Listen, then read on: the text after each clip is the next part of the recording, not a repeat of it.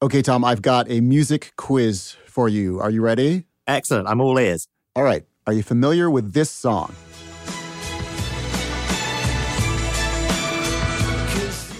I am, yes. This is Bittersweet Symphony by The Verve. I'm picturing a young Tom Standage grooving to that piece. But now I'm going to play you another song.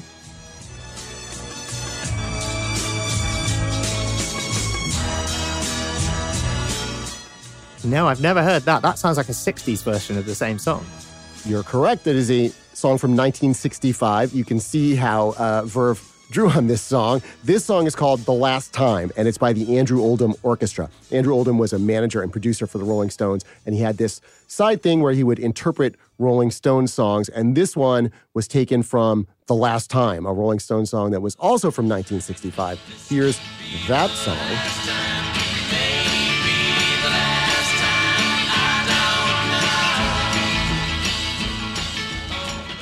Oh, this is a totally different song now. No, I know it doesn't sound, the Andrew Oldham Orchestra sounds nothing where are the like strings? this, right? I mean, I vaguely remember that the Verve song had something to do with the Rolling Stones song, which I'd never heard of. And now I've heard it. It sounds like something completely different. Where are the violins? Yes, no, this doesn't sound anything like the Verve song anymore. But we're not done. We're not done. The Rolling Stones actually, for that song, nipped a little bit of this song from 1958 by the Staple Singers. It's called This May Be the Last Time.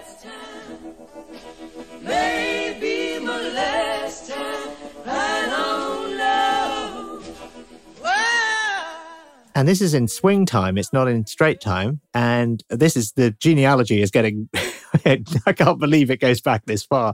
Yeah. So, Tom, now that we've run through this evolution, who do you think should get credit for that 1997 Verve song, Bittersweet Symphony? Is it the Verve? Is it the Andrew Oldham Orchestra? Is it the Rolling Stones, who had the song that the Andrew Oldham Orchestra song was taken from? Or is it the Staple Singers, who had the song that the Rolling Stones song was taken from? Who is your pick?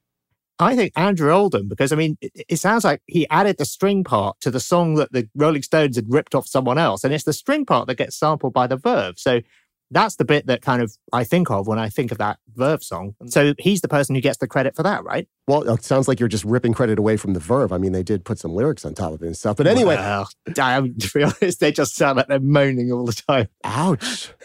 Ouch. Take that, Verve. Well, anyway, you're wrong. What happened was the songwriting credits for the Verve song were split between the guy who wrote the song for the Verve and Mick Jagger and Keith Richards. And the royalties for the Verve song were split between Mick Jagger, Keith Richards, and Andrew Oldham, which seems a little bit absurd since Bittersweet Symphony sounds nothing like the Rolling Stones song. It only really sounds like the Andrew Oldham song. It was only this year, 20 years after Bittersweet Symphony came out, that this copyright dispute was resolved. And Mick and Keith voluntarily gave up ownership, and the Verve got its song back. But now I want you to imagine a next step in the evolution of this song. So let's say I had some artificial intelligence software that understands music, and I feed that Verve song and the Andrew Oldham song and the Rolling Stones song and the Staple Singers song all into the AI, and then it blends them together, and it comes up with some sort of synthesis of them that's a totally new song. How would you divvy up the credit for that song? Well, I suppose between all of those people, and maybe there's a way that you could ask the AI to tell you how much of, different bits or different people's contributions it used. And then it could say, well, I took this from here and this from here. So, you could then apportion the royalties that way. So you're going to drag the computer into court to testify in the copyright case. Yeah, and in fact, it's going to be an inscrutable AI they're going to have to put on the stand. That's really going to work. Computers that can compose their own songs are quickly becoming one of the most confusing and controversial issues in the world of music. We don't yet know how to deal with the copyright issues that they're going to create. And all this is happening as the industry continues to be shaken up by computers in other ways. Sampling, file sharing, streaming. There always seems to be some kind of revolution going on. Luckily, though, we can look back a century or so for some clues about what to do.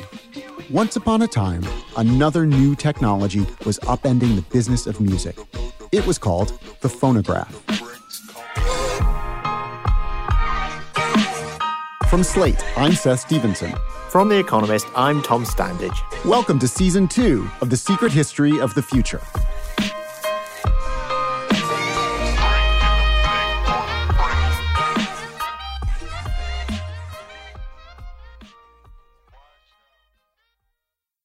A century ago, the biggest celebrity in American music, the rock star of his day, was a very severe-looking man who wore little round spectacles. His name was John Philip Sousa. I think it's probably safe to say that if it's around, the second decade of the 20th century, and you asked almost anybody in the English-speaking world to name famous Americans, they probably are going to name Theodore Roosevelt and then John Philip Sousa. This is Patrick Warfield, a professor of musicology and a devoted Sousa scholar. He says that Sousa's band was such a popular draw in its era that it averaged more than one concert per day, every day, over the course of 40 years. They do a matinee in one town and then take a train to do an evening show in the next town and then wake up and do it again. I can't prove this, but I would wager a greater proportion of Americans heard the Sousa band live than have or ever will hear Hamilton live. Of course, you can't see John Philip Sousa live anymore. He died in 1932. But there's no doubt you've heard his recordings. Here's one of his breakout hits. Is that him? I didn't know that was him. Oh my God. Yes, this is the Washington Post March. And Tommy... after the newspaper? Yeah, they commissioned him to write a thing. It's like kind of sponsored content then. It's like native advertising then. It's a little bit like that, yes. Tom, you might think that marches are a fusty kind of music for military parades, but Patrick Warfield told me that when this song was composed in 1889, it was actually part of a new dance craze called the two-step. Can we think of it now as sort of being like the Macarena or something like that? Yeah, that's not totally unfair. I think you would have recognized the dance from hearing the march.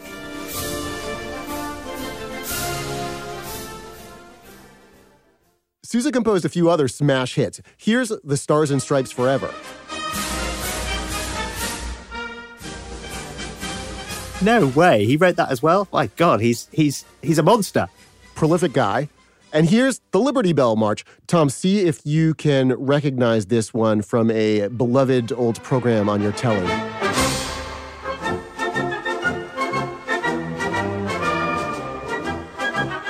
This is Sousa as well? My God, this is amazing. Of course, that's the Monty Python music, as far as I'm concerned. Yes, Monty Python's Flying Circus. I could see like a giant foot coming down from the top of the screen. That's right, That's right. So Sousa was a real Renaissance man, and when he wasn't composing music, he authored an autobiography and 3 novels, and he also wrote lots of commentary on subjects that ranged from facial hair to gun rights. But his most intriguing opinion essay might have been the one he wrote about a hot new technology of his day. It was called the phonograph, and it allowed you to play back recorded music. Sousa was against it. In 1906, Sousa writes this very famous article called The Menace of Mechanical Music, in which he lambasts the recording industry. At the height of his musical career, John Philip Sousa used his public notoriety to take a strong stand against recorded music. Now, the question is, why would a famous musician who you'd think could sell millions of records, why would he hate this new technology that let you record music and play it back? Why would he label it a menace? Well, first you need to understand what the American public's experience of music was like before the phonograph existed.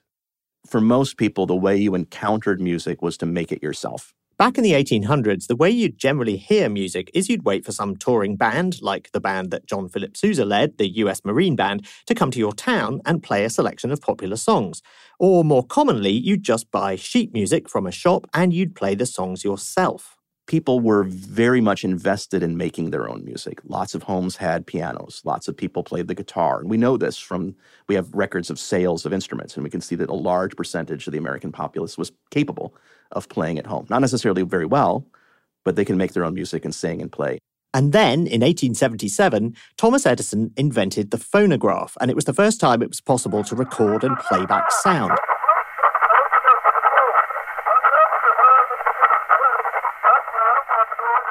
Initially, this was done using cylinders covered in tinfoil, and you'd wind the handle, and there'd be this stylus, and it would scratch a groove in the tinfoil, and then you could wind it a different way, and it would play it back to you. The sound fidelity on those early recordings was pretty bad, so people mostly thought they were going to be used commercially as dictation machines. Eventually, they switched from tinfoil to wax, and the sound gets a little bit better. It's still not great, but at that point, a few people started having the idea maybe you could record music. As crazy as it sounds today, that was a big gamble. right? The recording technology wasn't all that good. There was no clear market. People didn't own record players in their homes yet. This is the late 1880s, early 1890s. Of course, these systems are systems that work acoustically. They have big horns on them. There's no electric amplification. So you need music that's really loud and clear, both to record and play back. Music like John Philip Sousa's marches with their umpa bass lines and their piercing piccolo solos.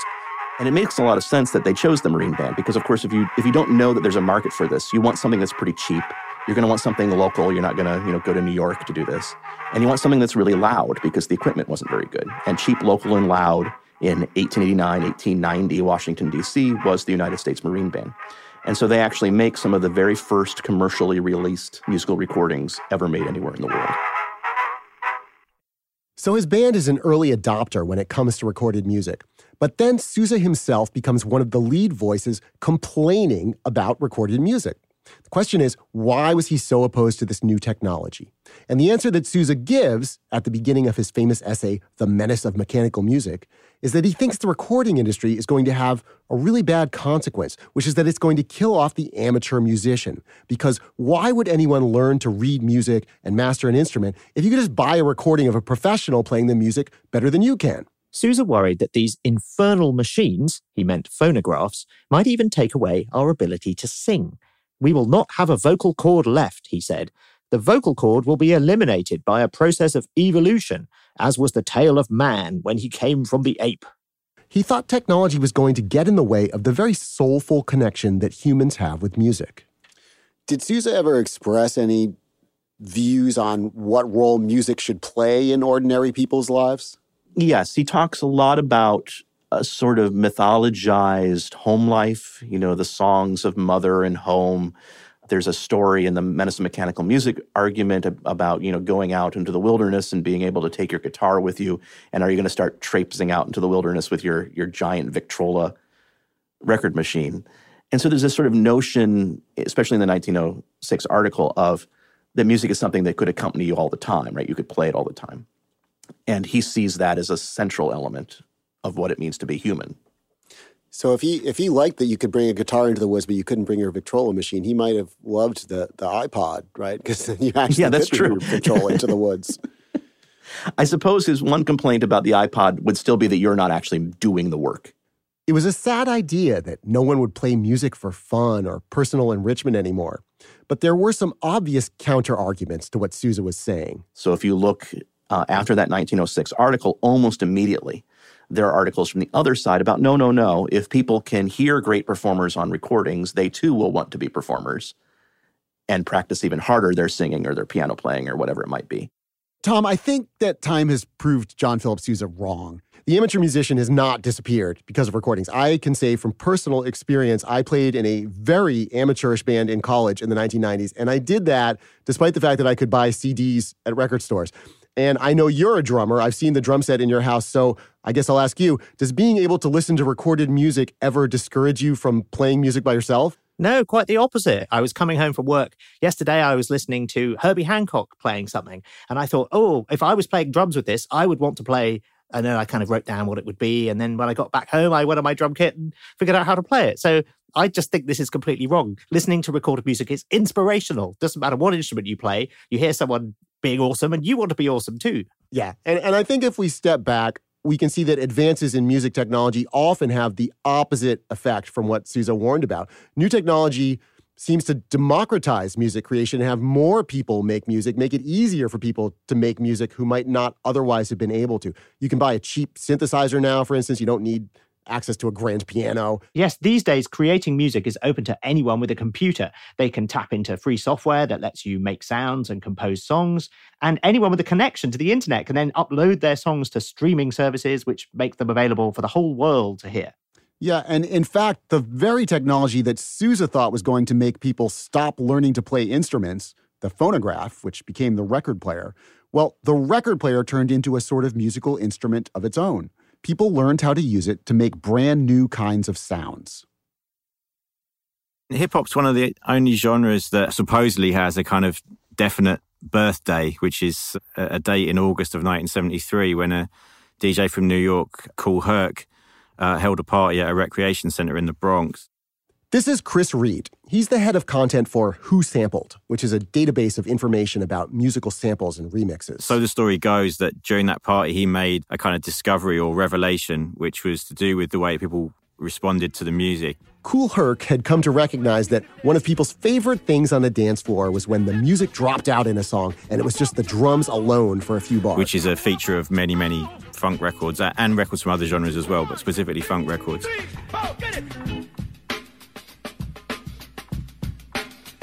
People love that drum break moment. So his response to that was to think of a way to kind of extend that magic moment in the record, which he did by using 2 copies of the record and quite simply going back and forth on 2 turntables from one copy of the record to the other and then back again, could extend that section by playing it over and over again. And that was the first instance, really, of the turntable being used in a way that it wasn't intended for originally. So here we see early hip-hop DJs turning John Philip Sousa's fear on its head.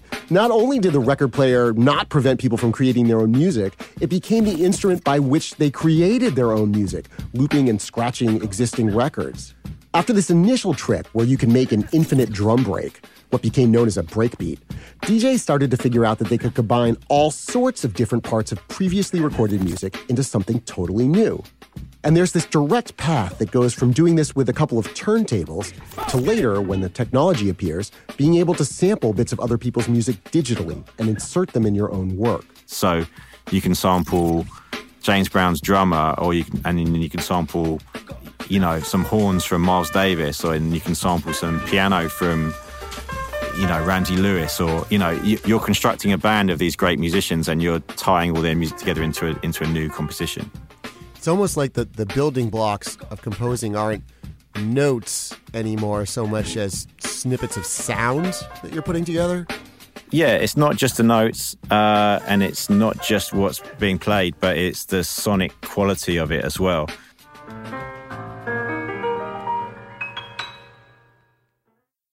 Digital sampling really starts with a device in the late 1970s called the Fairlight CMI, a music workstation that could capture and replay any sound. The Fairlight was extremely expensive. Stevie Wonder and Herbie Hancock were early adopters, and so were Peter Gabriel and Kate Bush. But by the mid-1980s, samplers were starting to become much more affordable. They cost a few $100s rather than tens of thousands of dollars like the Fairlight did. I had one called an Emax, and there was a very popular one called the Akai S900. And this meant essentially if you could afford a guitar, you could probably afford a sampler. That affordability put them into the hands of all sorts of people who used them in all sorts of new ways. Maybe this would shock John Philip Sousa if he were still alive, but with sampling, we see a new technology that relied on recorded music and that actually encouraged new groups of people to get involved in making music.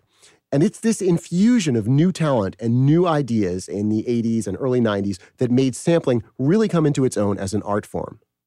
In many of the cases of the most, I guess, revered records from that period, it was done in a very musical way. And if you look at the music of, say, De La Soul, Prince Paul famously layered bits and pieces from all sorts of different sources on top of one another, but it was done in a very melodic and musical way. I mean, 3 is a Magic Number is great. It samples Bob Dora, which is a kind of kids record, I guess, for the main hook. Here's that hook from a 1973 children's song. You can see it's a magic number. You take that hook and then add these sampled drums from a 1973 Led Zeppelin song. And you get this 1989 De La Soul song called The Magic Number. 3, that's a magic number.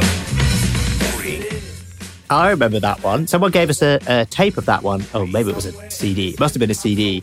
It was like a mixtape on a CD back in the day with Rip Mixburn when our daughter was born, because then there were 3 of us, you see. Oh, nice. That's cute. Pleasure and preaching starts in the heart. Something that stimulates the music and that measure. The song that results from all this sampling is clearly something new, but it's also clearly drawing from other people's work. And that's where things get complicated. Most of De La Soul's catalog, including this song, is basically impossible to buy or to find on streaming services. And that's in large part due to copyright disputes about the underlying samples that De La Soul used. Unfortunately, they are a kind of victim of their own success and a victim of of being trailblazers in this, because they were among the first artists to be sued for use of samples. Sampling created all sorts of new questions about ownership and copyright. There were lots of legal battles, and in fact, we're still sorting out how to deal with this.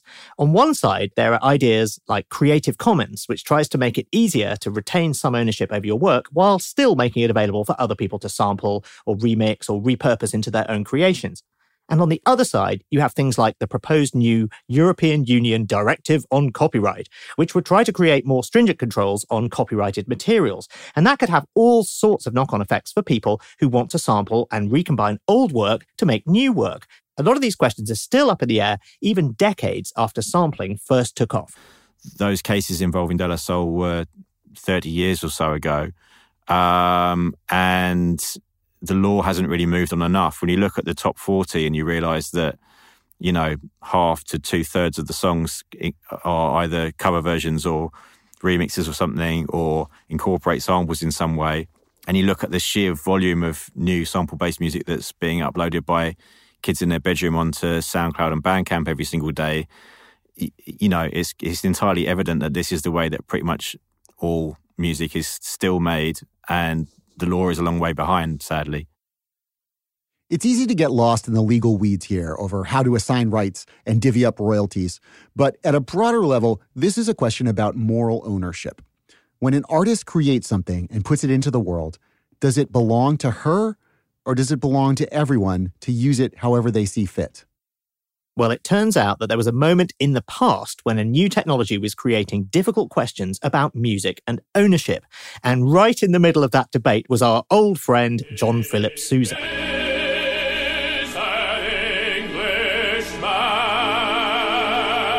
In the late 1870s, there was a huge craze for a funny new musical called HMS Pinafore.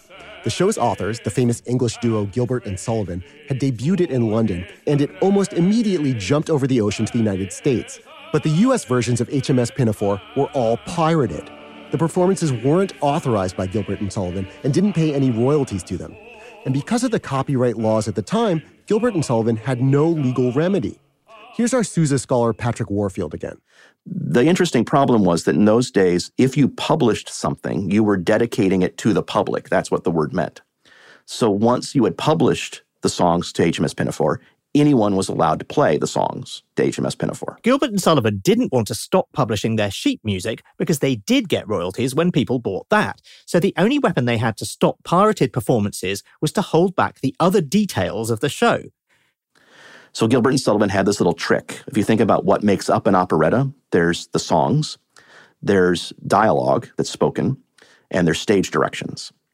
Well, all they published were the songs, not the dialogue or the stage directions. But the trick only partly worked because anyone could go and watch the official version of the show and then try to memorize all the dialogue and staging and then put it together with the sheet music to make an approximation of the original performance. And one person who helped put together a pirated American version of HMS Pinafore was a young John Philip Sousa. He was enlisted to orchestrate the sheet music and try to make the songs sound like they did in London. And there's actually a lawsuit, I think this is about 1882, where he is named. They were basically accused of creating an orchestration of an operetta that was so bad it might damage the reputation of the operetta. He's like a human sampler then. Yes, that's exactly right.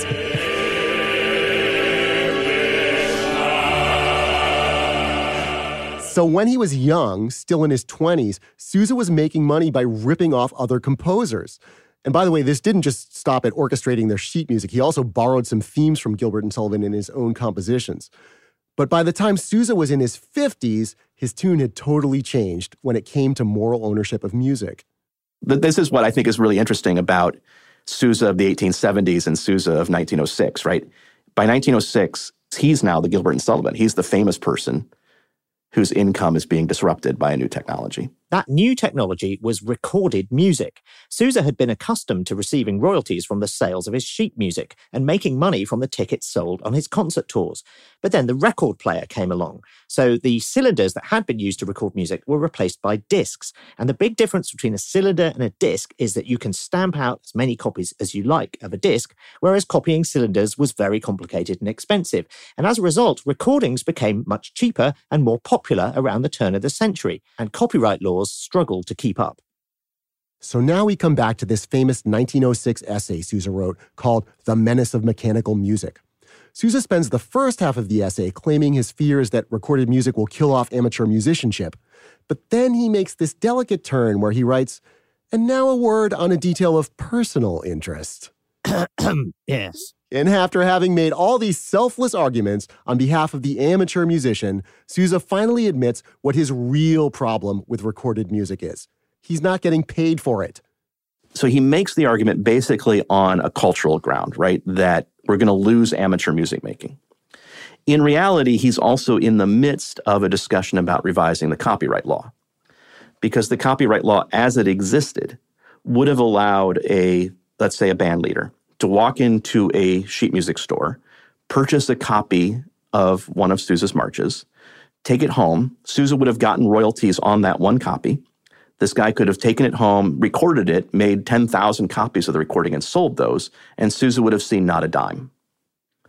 So while he's making a cultural argument about the loss of amateur music making, in reality, he's also got this concern about somebody else is making money off of his marches and he's not. Sousa complained in his essay that the composer of the most popular waltz or march of the year must see it seized and reproduced at will and sold at large profit all over the country without a penny of remuneration to himself for the use of this original product of his brain. When Sousa was writing this in 1906, America was in the middle of a debate about how to fix copyright law in order to deal with this new technology. There were strong feelings on both sides. The people who made recordings argued that once they'd paid for sheet music and hired people to play it, they'd done their duty and should be free to sell as many records as they could produce. They compared it to buying a trumpet and then being charged every time they played it. In 1909, the United States finally resolved its copyright confusion. A law was passed that let composers control their own works and forced people who were making mechanical copies of those works to pay royalties. And that 1909 copyright law actually stood without any major revisions until the 1970s when it got some updates. So this suggests that we can figure these things out. It took a few decades after the invention of the phonograph to figure out the copyright laws around recording. And now we're a few decades on from the invention of the digital sampler, and we're trying to coalesce around laws that make sense for creating music in the 21st century. And it seems like we might be homing in on some solutions. But just as we start to get a hold on sampling, a brand new technology is arriving that will make music ownership even more confusing. Perhaps the most interesting technological development in music in the last few decades is the ability to let a computer compose music for you. Artificial intelligence is getting better and better at writing songs. I personally hit the point where I'm like, wow, MuseNet is better at imitating Chopin than I am, which is funny because I've played Chopin my whole life. Christine Payne is a pianist and a computer scientist. She's been working on a project called MuseNet, which is one of many neural networks out there that are learning how to compose music. There's no doubt that MuseNet makes it a lot easier for you to write music if you have no background in writing music. All you have to do is set it going and kind of nudge it in the direction you want. And I've already seen it happening where I'm having people who, don't have any sort of formal music background, but so many people just, you know what you like. You know when you hear a piece and you say, oh, I want to hear more of that. And now it's possible to create a piece just by knowing that. You don't need to know, how to create sort of a harmonic pattern or how to do the rhythms. Like MuseNet will take care of that part. Since it lets you compose music almost on demand without paying a professional composer, a lot of people see AI as a quick and cheap way to generate music as background soundtracks for low-budget TV shows or advertisements or podcasts. If you listen closely, you can hear some AI-created music underneath what I'm saying right now. But there are some more interesting possibilities. Maybe AI could compose a soundtrack for your whole day and instantly shift the style of music if its sensors notice that your mood's changing. Or maybe it could make music that sounds nothing like anything we've ever heard before. One of the things that I think about sometimes is like, what would it mean to have superhuman music? Like, could we imagine composing something that's just like better than a human could do on their own? Like, I mean, we think like certainly there are tons of sounds and tons of styles that we've never even imagined yet. And so if we could kind of tap into things that we would listen to and say, oh, wow, that's really amazing, but not something that we ever would have thought of creating on our own. I feel like that could be a really exciting way to go. That sounds very futuristic, but the way that AI-generated music works is to draw on stuff from the past. The neural net learns how to compose by listening to previously recorded music and analyzing it for patterns. And then it can pull from those patterns and compose something that's clearly original, but is in some ways deeply indebted to the music that the AI originally learned from. This is sort of the next evolutionary step from sampling. You don't just sample a snippet from one artist and a snippet from another artist and mix them together the way that De La Soul did. You feed the AI all the recordings of both those artists and then ask it to compose an integrated piece that incorporates both their styles. The one that really sold me as like, wow, this is wild and neat is that I asked it to create or start with the Chopin Nocturne and then do it in the style of Bon Jovi.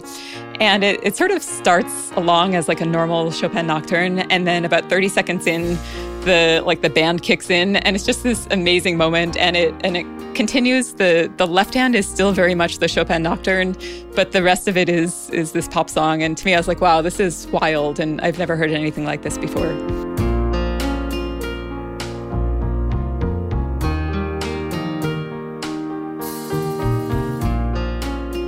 But just like sampling, you can see how this would start to create some pretty thorny ownership issues. If you feed the AI some Chopin and some Bon Jovi and have it make a new song out of that, well, is that your song? Is that Chopin's song or Bon Jovi's song? Or is that the AI's song? Yeah, is that the AI's song? Yeah, think about that, Jean-Philippe Sousa.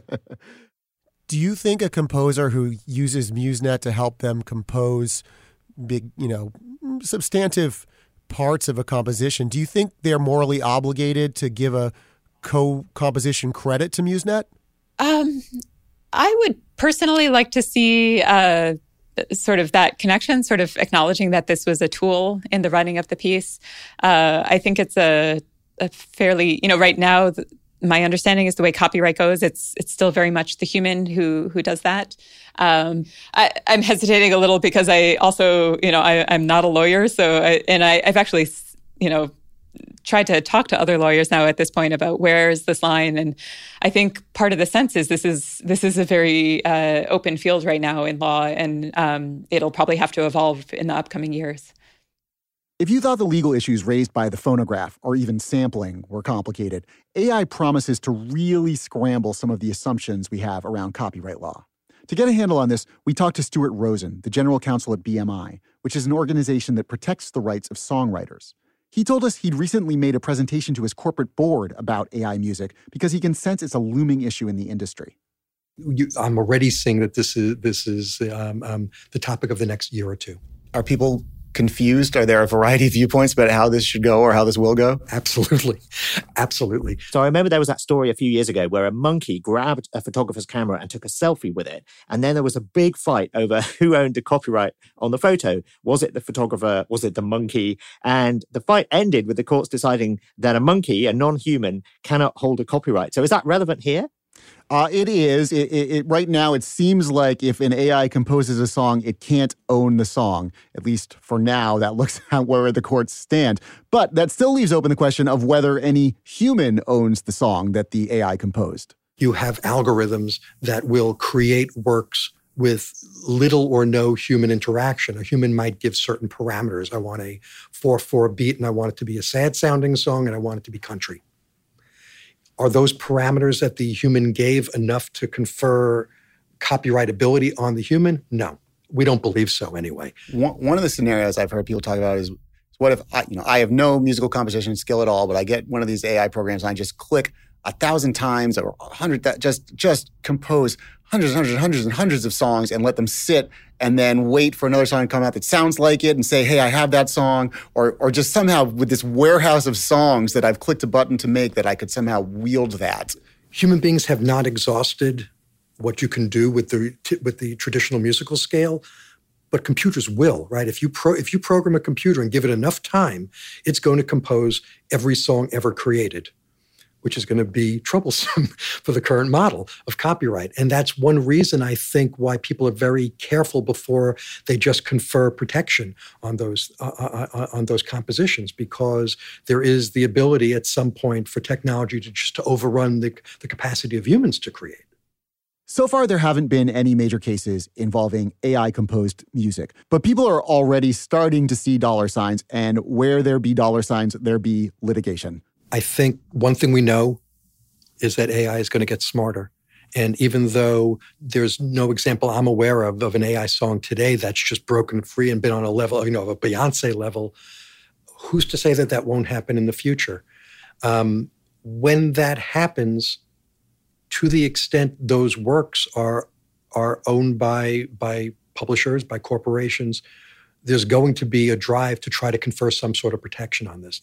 But I think, as you said earlier, wherever there is money to be made, people are going to want to protect the right to make that money. It's important to make something clear, which is that music has always been a process of remixing and recombining things that came before. De La Soul borrows from Led Zeppelin, John Philip Sousa rips off Gilbert and Sullivan, even Baroque composers stole bits from each other and reworked them. This has always happened. The situation we talked about at the beginning of the show, where a Staple Singers song becomes a Rolling Stones song, becomes an Andrew Oldham Orchestra song, becomes a Verve song, the copyright courts had a lot of trouble getting that one right. So, Tom, let's go back to the question I posed. Imagine I have fed all those songs together into a neural net and let the AI blend them up and come out with a new composition that draws from all of them.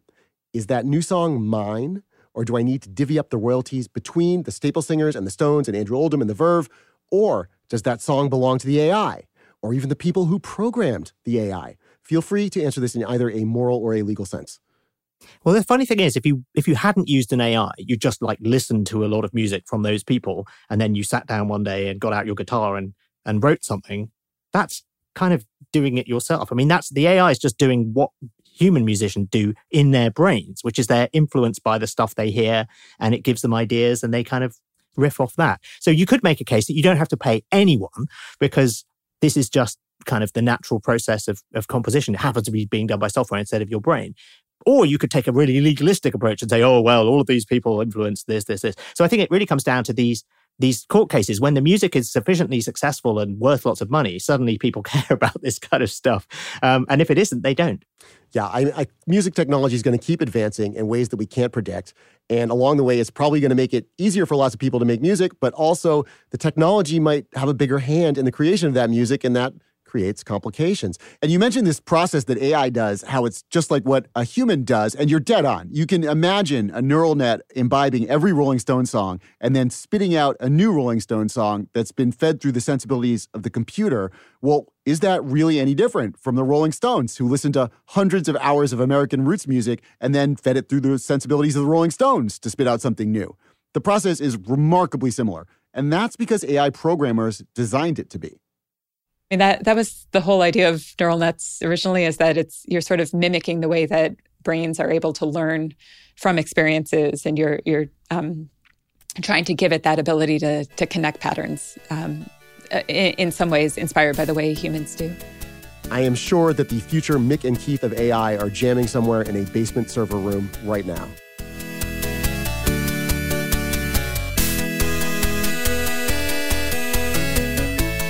Actually, our lawyer told us we can't use very much of this chiptune version of the Rolling Stones' Satisfaction, so we'll just do these credits with no music underneath. I'm Seth Stevenson. And I'm Tom Standage. The Secret History of the Future is a joint production of Slate and The Economist. It's produced by Bart Warshaw and Kate Holland. The senior producer for Slate Podcasts is TJ Raphael. The senior managing producer for Slate Podcasts is June Thomas. The executive producers are Gabriel Roth, the editorial director for Slate Podcasts, and Anne McElvoy, head of audio at The Economist. And thanks to Merritt Jacob, technical director at Slate. Thanks for listening. We'll be back next week with another episode of The Secret History of the Future. But in the meantime, if you haven't already, subscribe to the show on Apple Podcasts or wherever you listen. And if you enjoyed this episode, why not also spend a few seconds and give us a glowing review, as it really helps other people find the show.